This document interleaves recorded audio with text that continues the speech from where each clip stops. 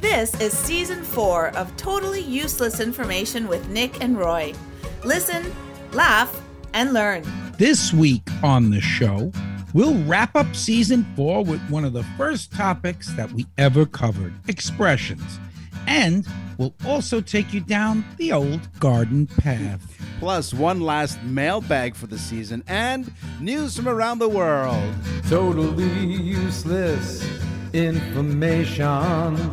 It's everything you never needed to know. Welcome to episode number 22, the end of season 4. Where do expressions come from? We want to know right now. One of the first ones, like we said, that was like one of the original topics that we had. Now we have all kinds of stuff.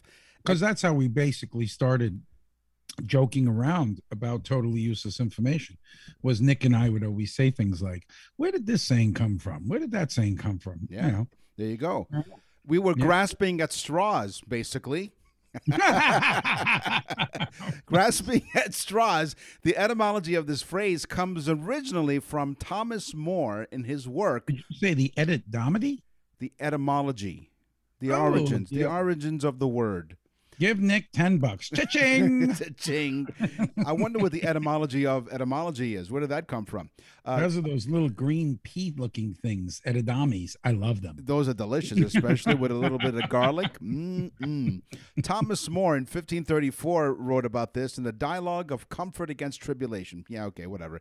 The idiom, grasping at straws, refers to a drowning man grasping for anything, even a straw, to save his life. That's almost as bad as the graveyard shift. Oh. The graveyard shift. Yeah. You know, that's the late night shift. We spoke about bells in coffins. Do you remember we spoke about the saying saved by the bell? Not the TV show. Yeah, not the TV show. Because years ago people died and they thought they died, but they really didn't. They were kind of in a coma or something. Mm-hmm. So next thing you know, they wake up, they're inside of the coffin, they start banging like crazy. So they installed these little bells, these little strings with a little hole through it, and they wouldn't cover the grave with dirt for a couple of days so that they'd give them a chance, if they were alive, to ring the bell. Kind of freaky, right? Yeah. But they needed people to listen for the bell, and those people would work all night long sitting by the open graves, and it was called the graveyard shift. Listening for the bells. Listening for the bells. So saved by the bell. You know what I'm thinking? Those people who work the graveyard shift, you know what sound they made when they heard the bell ring? Screech. For the past little while, I don't think I ever watched that show. Neither did I. But and I knew that. Yeah. For those of you who don't get that reference, that's your problem. No, look it up. Saved by the Bell. Don't look it up. One of the main characters was Screech. So we've all been under quarantine. The word quarantine. Now you're thinking we've heard of it ad nauseum, but where did it come from? What does it mean? The word quarantine comes from the Venetian dialect of Italian and the words 40 giorni, which translates to 40 days. This is because when it was discovered that the ships were infested with plague-carrying rats, they were made to sit at anchor outside Venice's city walls for 40 days before coming on shore. Quarantine, 40 giorni, 40 days. That's pretty cool. Yeah. That's really good. And I guess those people were caught red-handed. Caught red-handed. Nice. Poaching, stealing something. Well, actually stealing someone's animal. That's where the saying starts to come from. The best way was to butcher it. So if you stole somebody's, goat, you took it home quickly and you cut it up so that there was no evidence. You just cook the meat up, Mm-hmm. So if they literally started looking for the animal very quickly, the person butchering it might have blood all over their hands, which is another saying, you've got blood on your hands. Caught red-handed, you've got blood on your hands. They both come from poaching someone else's livestock. Gotcha. How about the elephant in the room? Is an American, and it doesn't mean because someone really, really fat walked in. No? No. That's terrible. So don't look at me that way. The elephant in the Not room. that we would imply something like that. No, not at all. No. No. But the elephant in the room is talking about it. It's an American phrase with murky origins, very much like this program. The first reference being in 1935 to mean something obvious. And in the 1950s, the elephant in the room came to mean what it means today, something enormous that people choose to ignore because it is uncomfortable to deal with. So it had nothing to do with a fat pig standing in the corner. Not that we would say something like that, but others might. Yeah, I see that the sensitivity training really suited you really well. Hey, you. Well, I can bring up what other people might say, but not what I would say or you, of course. Never. Not at all. Holy mackerel, Nick! That was a really big expression that you just discussed, and that was more than I could shake a stick at. I thought you were going to say holy mackerel, but okay, go on. Yes, more than I can shake a stick at. No, but that's a good one. More than I could shake a stick at. Farmers would shake their long staffs to their herds of sheep. They'd have that big long staff, and they would shake them in the direction or point them in the direction and then shake the stick so that the sheep would know which way to go. They would use that stick to direct the sheep. But if there were too many sheep, they weren't able to get the attention of the sheep by shaking the stick, and thus they had more sheep than they could shake a stick at. That is wild, yes.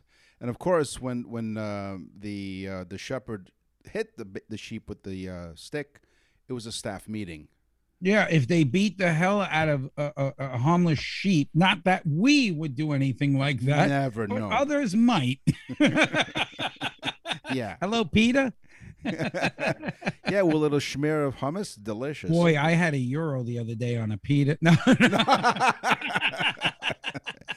How about tightening your belt? Actually. Did you? How about tightening your belt? To tighten your belt means to sacrifice or lower your standard of living because you have less money than you did before. This saying comes from the Depression era, where there was little money for anything, including food. So people had to tighten their belts in order to keep their pants from falling. If you have less money, you will buy less food, eat less, lose weight, and have to tighten your belt. Right, because you couldn't afford to buy new pants. Right. So just tighten your belt instead of bitching about the pants. Right? Yeah, you just bought the wrong size. It's like when someone's wife might say, "Do I look fat in this dress?" No, you bought the wrong size, honey. Right, and the famous Chinese author Confucius said, "Men with no belt have full moon." Yes, an old Chinese proverb. Yeah, it was. Chinese proverb. Not Yeah. that we're discussing Chinese people, because we wouldn't do something like that. No, we wouldn't. Not at all. How's that sensitivity training going? Really good. Okay, chicken farmers, not to imply that they're scared or anything. Very good. All right, chicken farmers generally sold most of their chickens in the spring, but some chickens they saved and they got older and larger and would be sold in the fall and winter. Farmers would get less for them because they were big, fat, old chickens. Not that there's anything wrong with that. And we would But never talk about big old fat chickens. people would say, I'm not giving you the same amount of money. That's no spring chicken. No spring chicken. Lovely. I love what you did there. Excellent. Yes. Did you like that? And of course, when I said chicken farmers, I again did not imply that they were scared of anything. You're listening to Totally Useless Information with Nick and Roy. Down the garden path with Nick and Roy. Isn't that lovely? It puts you She sounds high. She did record it at the top of a mountain. You're absolutely right. Isn't marijuana legal in Canada, Nick? It has been for a few years now, yeah? How do you know that? Someone told me. They spoke really slowly. The giant tomato, the world record for the heaviest tomato ever grown, was 3.5 kilograms or 7 pounds, 12 ounces, according to the Guinness Book of World Records. It was grown by G. Graham of Edmond, Oklahoma in 1986. And to put this into perspective, if 7 pounds, 12 ounces sounds really familiar, that tomato weighed about the same as an average newborn child. Did you say a tomato? I said tomato. Tomato. Let's go the whole thing off. Yeah. Not that I sang that like a gay man. No. There was nothing wrong with that. We would never do a thing like that. Never would. No. Did you hear that? I was like, let's call the whole thing off. My word. Who is right? Politically correct show. Yeah. Sensitivity training 101. Hey, you big fat man in the back. What's your problem? Yeah, like what would you do for sensitivity training instead of saying, "Hey, you big fat slob in the back there"? Yes. You'd say like, "Excuse me, a weightly challenged person." Yeah, you and gravity seem to go eye to eye. Would you mind not blocking the sun any longer? All right, come on. You were saying, come on. The entire Earth. Now you're really going down the garden path. Okay, here's mine. Poinsettias, not poinsettias. Right. Because a lot of people say poinsettias. Wrong. Poinsettias. Yes. Is native to Mexico, not to the United States. It was brought to the U.S. in 1825 by the U.S. minister to Mexico. His name was Joel Poncet, and the plant was later named for him. Joel loved this plant so much. Later, the plant in the United States was named after Joel, and it became known as the poinsettia from Mr. Joel Poncet. Right, and it's usually given around Christmas time, and you should always keep it in the dark. Exactly. Very much like Nick. In the dark, yes. Now, speaking of plants really do respond to sound. Mm. In a study, did you see how my voice went really high there? I was so excited about it. Sow. Yeah. Roy and I have been friends since high school. Apparently, I'm still in high school. In a study conducted by the Royal Horticultural Society, research demonstrated that plants did respond to human voices. In this study, there were 10 tomato plants, 8 of which had headphones placed around their pots. Over the course of 1 month, the plants... Was this study done in Oklahoma? No, it wasn't. That's why it was a big giant tomato. The plants would be read scientific and literary texts by both male and female voices every day. By the end of the month, the results concluded that plants who were read to grew more than the plants that were not read to. Additionally, the results revealed that the plants who listened to the female voices grew 1 inch more than those who listened to the male voice. That's probably that maternal thing, you know? Yeah, probably. I thought you were going to say a month after the study, they had ketchup. They did. They read it really fast. I had to catch up on the readings. Yeah. I wonder what would happen if they instead of humans talking to the plants, if they fed these plants totally useless information with Nick and Roy. Oh, my God. We'd have cherry tomatoes. To throw at their devices. The plant would shrivel up and die, and there'd be one little cherry. There'd be one tomato the size of a raisin. That's right. Very good. The flower of the Titan arum, A-R-U-M, Titan arum plant is the largest flowering plant in the world, the Titan arum. It can reach 15 feet high. Oh. That's 15 feet. That's high. That's like past the roof line of a one-story house. Mm. The bloom produces a smell much like rotting meat. Lovely. Okay, can you believe this? Thus, the nickname of the plant is the corpse flower because it smells like a rotting body. They believe that part of the smell is because they are pollinated by flies in Sumatra, Africa. And the flies must sit in the dung and maybe drop off a little larvae. And so, of course, maggots and stinky, disgusting smell and, so. But anyway, the Titan arum plant it's the largest plant in the world, and it has a flower that stinks like rotting meat. Lovely. Leave me alone. Herbs and spices from plants come from 2 different places. Herbs are the leaves of the plant, while spices come from the roots, bark, and seeds. Especially that any part of the plant that is not a leaf can be used for seasoning would fall into the spice category. So if it's a herb, it comes from the plant. If it's a spice, it comes from the roots, bark, or the seeds. Wow. Wow. Okay. Do you know what May 1st is in France? No. Not that I care very much, because you know how I feel about the French. Oh, yeah. Not that there's anything wrong with the French. We would never Although do a thing like that. No. Some people would find them to be horrible. Some, but not all. Especially the big fat man in the back of the room. The fat slob in the corner. He's probably French. May 1st is La Fête du Morgant. Which La Fête du Morgant. translates into what in English? Or maybe du Mogo. Okay. La Fête du Mogo. Because right. you can never trust the way French people speak. No. Let's translate that to English, shall we? Okay. It's called French fries. No, it's called the Festival of the Lily. Oh, okay. It's the Festival of the Lily of the Valley. And the festival requires that you bring a bouquet, kind of like, I guess we have Valentine's Day where you bring roses home. That's Right. like kind of a staple thing to do on Valentine's Day. Yeah. On La Fête du Mogo, the Festival of the Lily of the Valley, you must bring home a bouquet of the Lily of the Valley to your loved one. Isn't that lovely? Now, when you said the 1st of May, I thought you and I, on occasion, will have the same fact, but it's not. On the first Saturday of every May, something happens around the world. I'll explain what that is. Okay. But let me get to my gardening tip.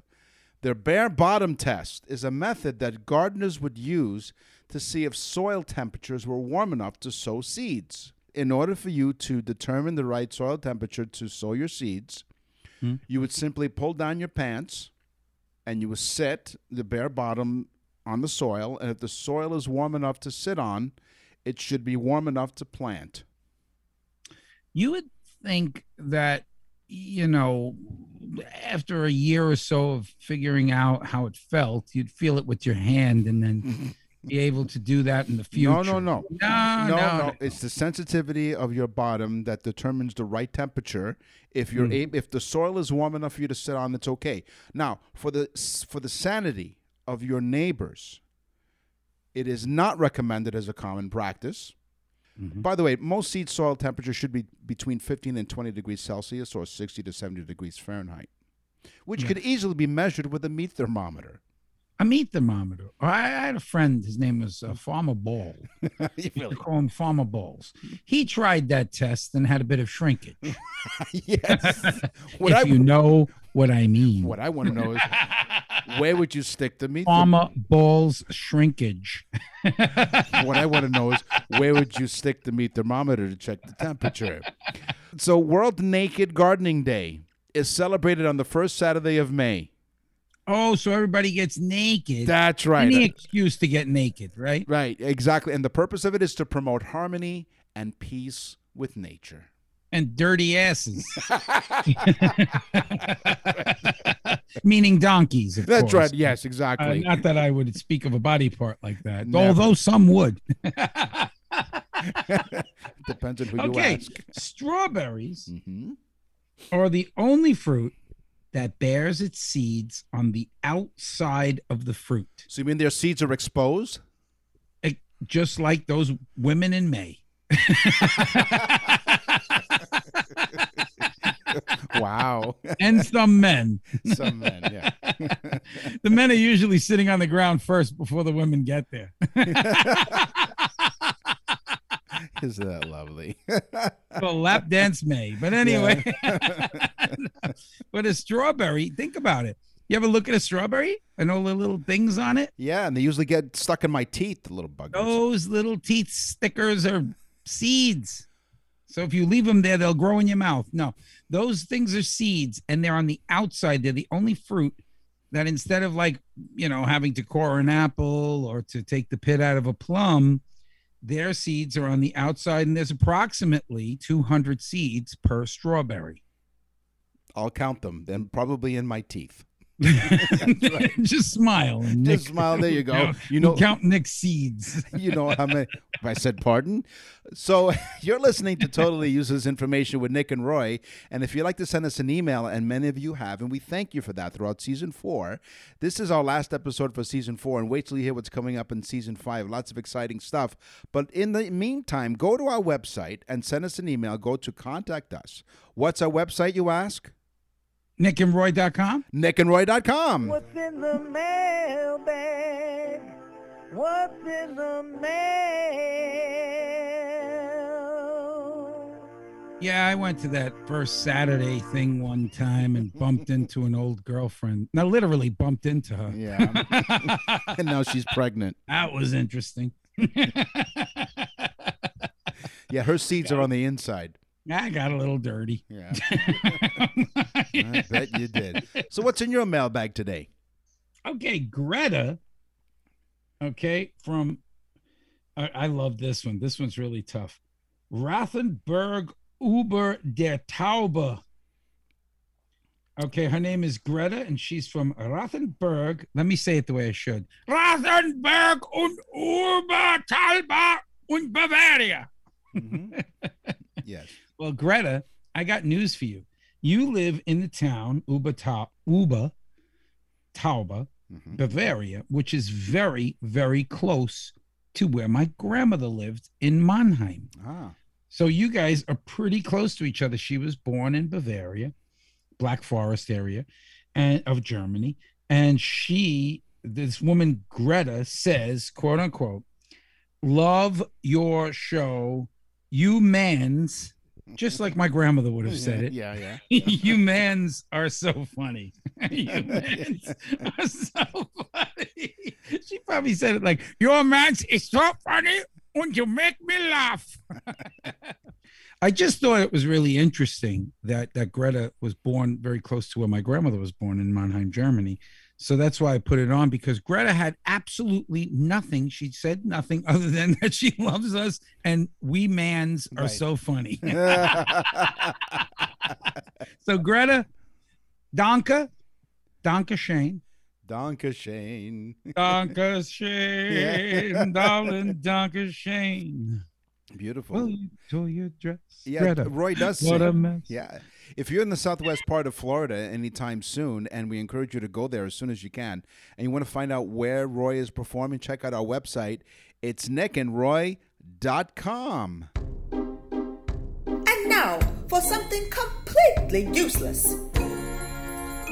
You ever noticed on the advertisements where they have watches and clocks, right? They have advertisements and okay. You notice notice what time it is on each one of those timepieces? No. 10:10. What? According to the New York Times, the main reason is quite simple and obvious. It's aesthetics. There are a number of visual advantages to having the hand set at 10:10. So, the small hand is on the 10 and the big hand's on the 2. One is that the hands are kept from overlapping. Having them on both sides of the watch face ensures that the hands themselves are visible and can be appreciated. The 10:10 position is symmetrical, and the human brain tends to appreciate symmetry and orderliness. Plus, it's a V shape, which is the feminine. Well, another reason is 10:10 looks happy due to the fact that the hands look like a smile or a V for victory. There you go. And another reason is that the logo of the manufacturer is usually found under the 12. So logos found under the 12 are nicely framed between the 10:10 hands. So the logos are fixed over the 12, while the hands are at 10, positioned at 10 and 2. That's right. 10. Wow. See? That is cool. Folks, write that one down. Tell your friends about that one, because Nick's probably lying. No, I'm not. And sounds great. And, it really has no coincidence whatsoever that I work at a radio station right now that's 10:10. And look, news in New York is 10:10 too. So do you think it has something to do with the 10:10? No. Is that some sort of Masonic conspiracy we've uncovered, I have no Nick? idea. All I know that we did cover, we need to call Greta und Bavaria. We covered expressions, we covered gardening. It's time for the news. And now, from around the corner and around the world, this is TUI couple of items from, sibling rivalry. A brotherly argument over some chicken turned violent when a Florida man allegedly threw a knife at his sibling, according to cops who say Florida again. In Florida, yep. The airborne... Nick does this. Nick gets all these crazy Yeah, I check. What I do is when I search for news from around the world, I find out what happened in Florida.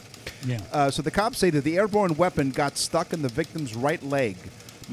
Messiah Harris Smith, 19, is facing a felony aggravated battery charge in connection. What's his name?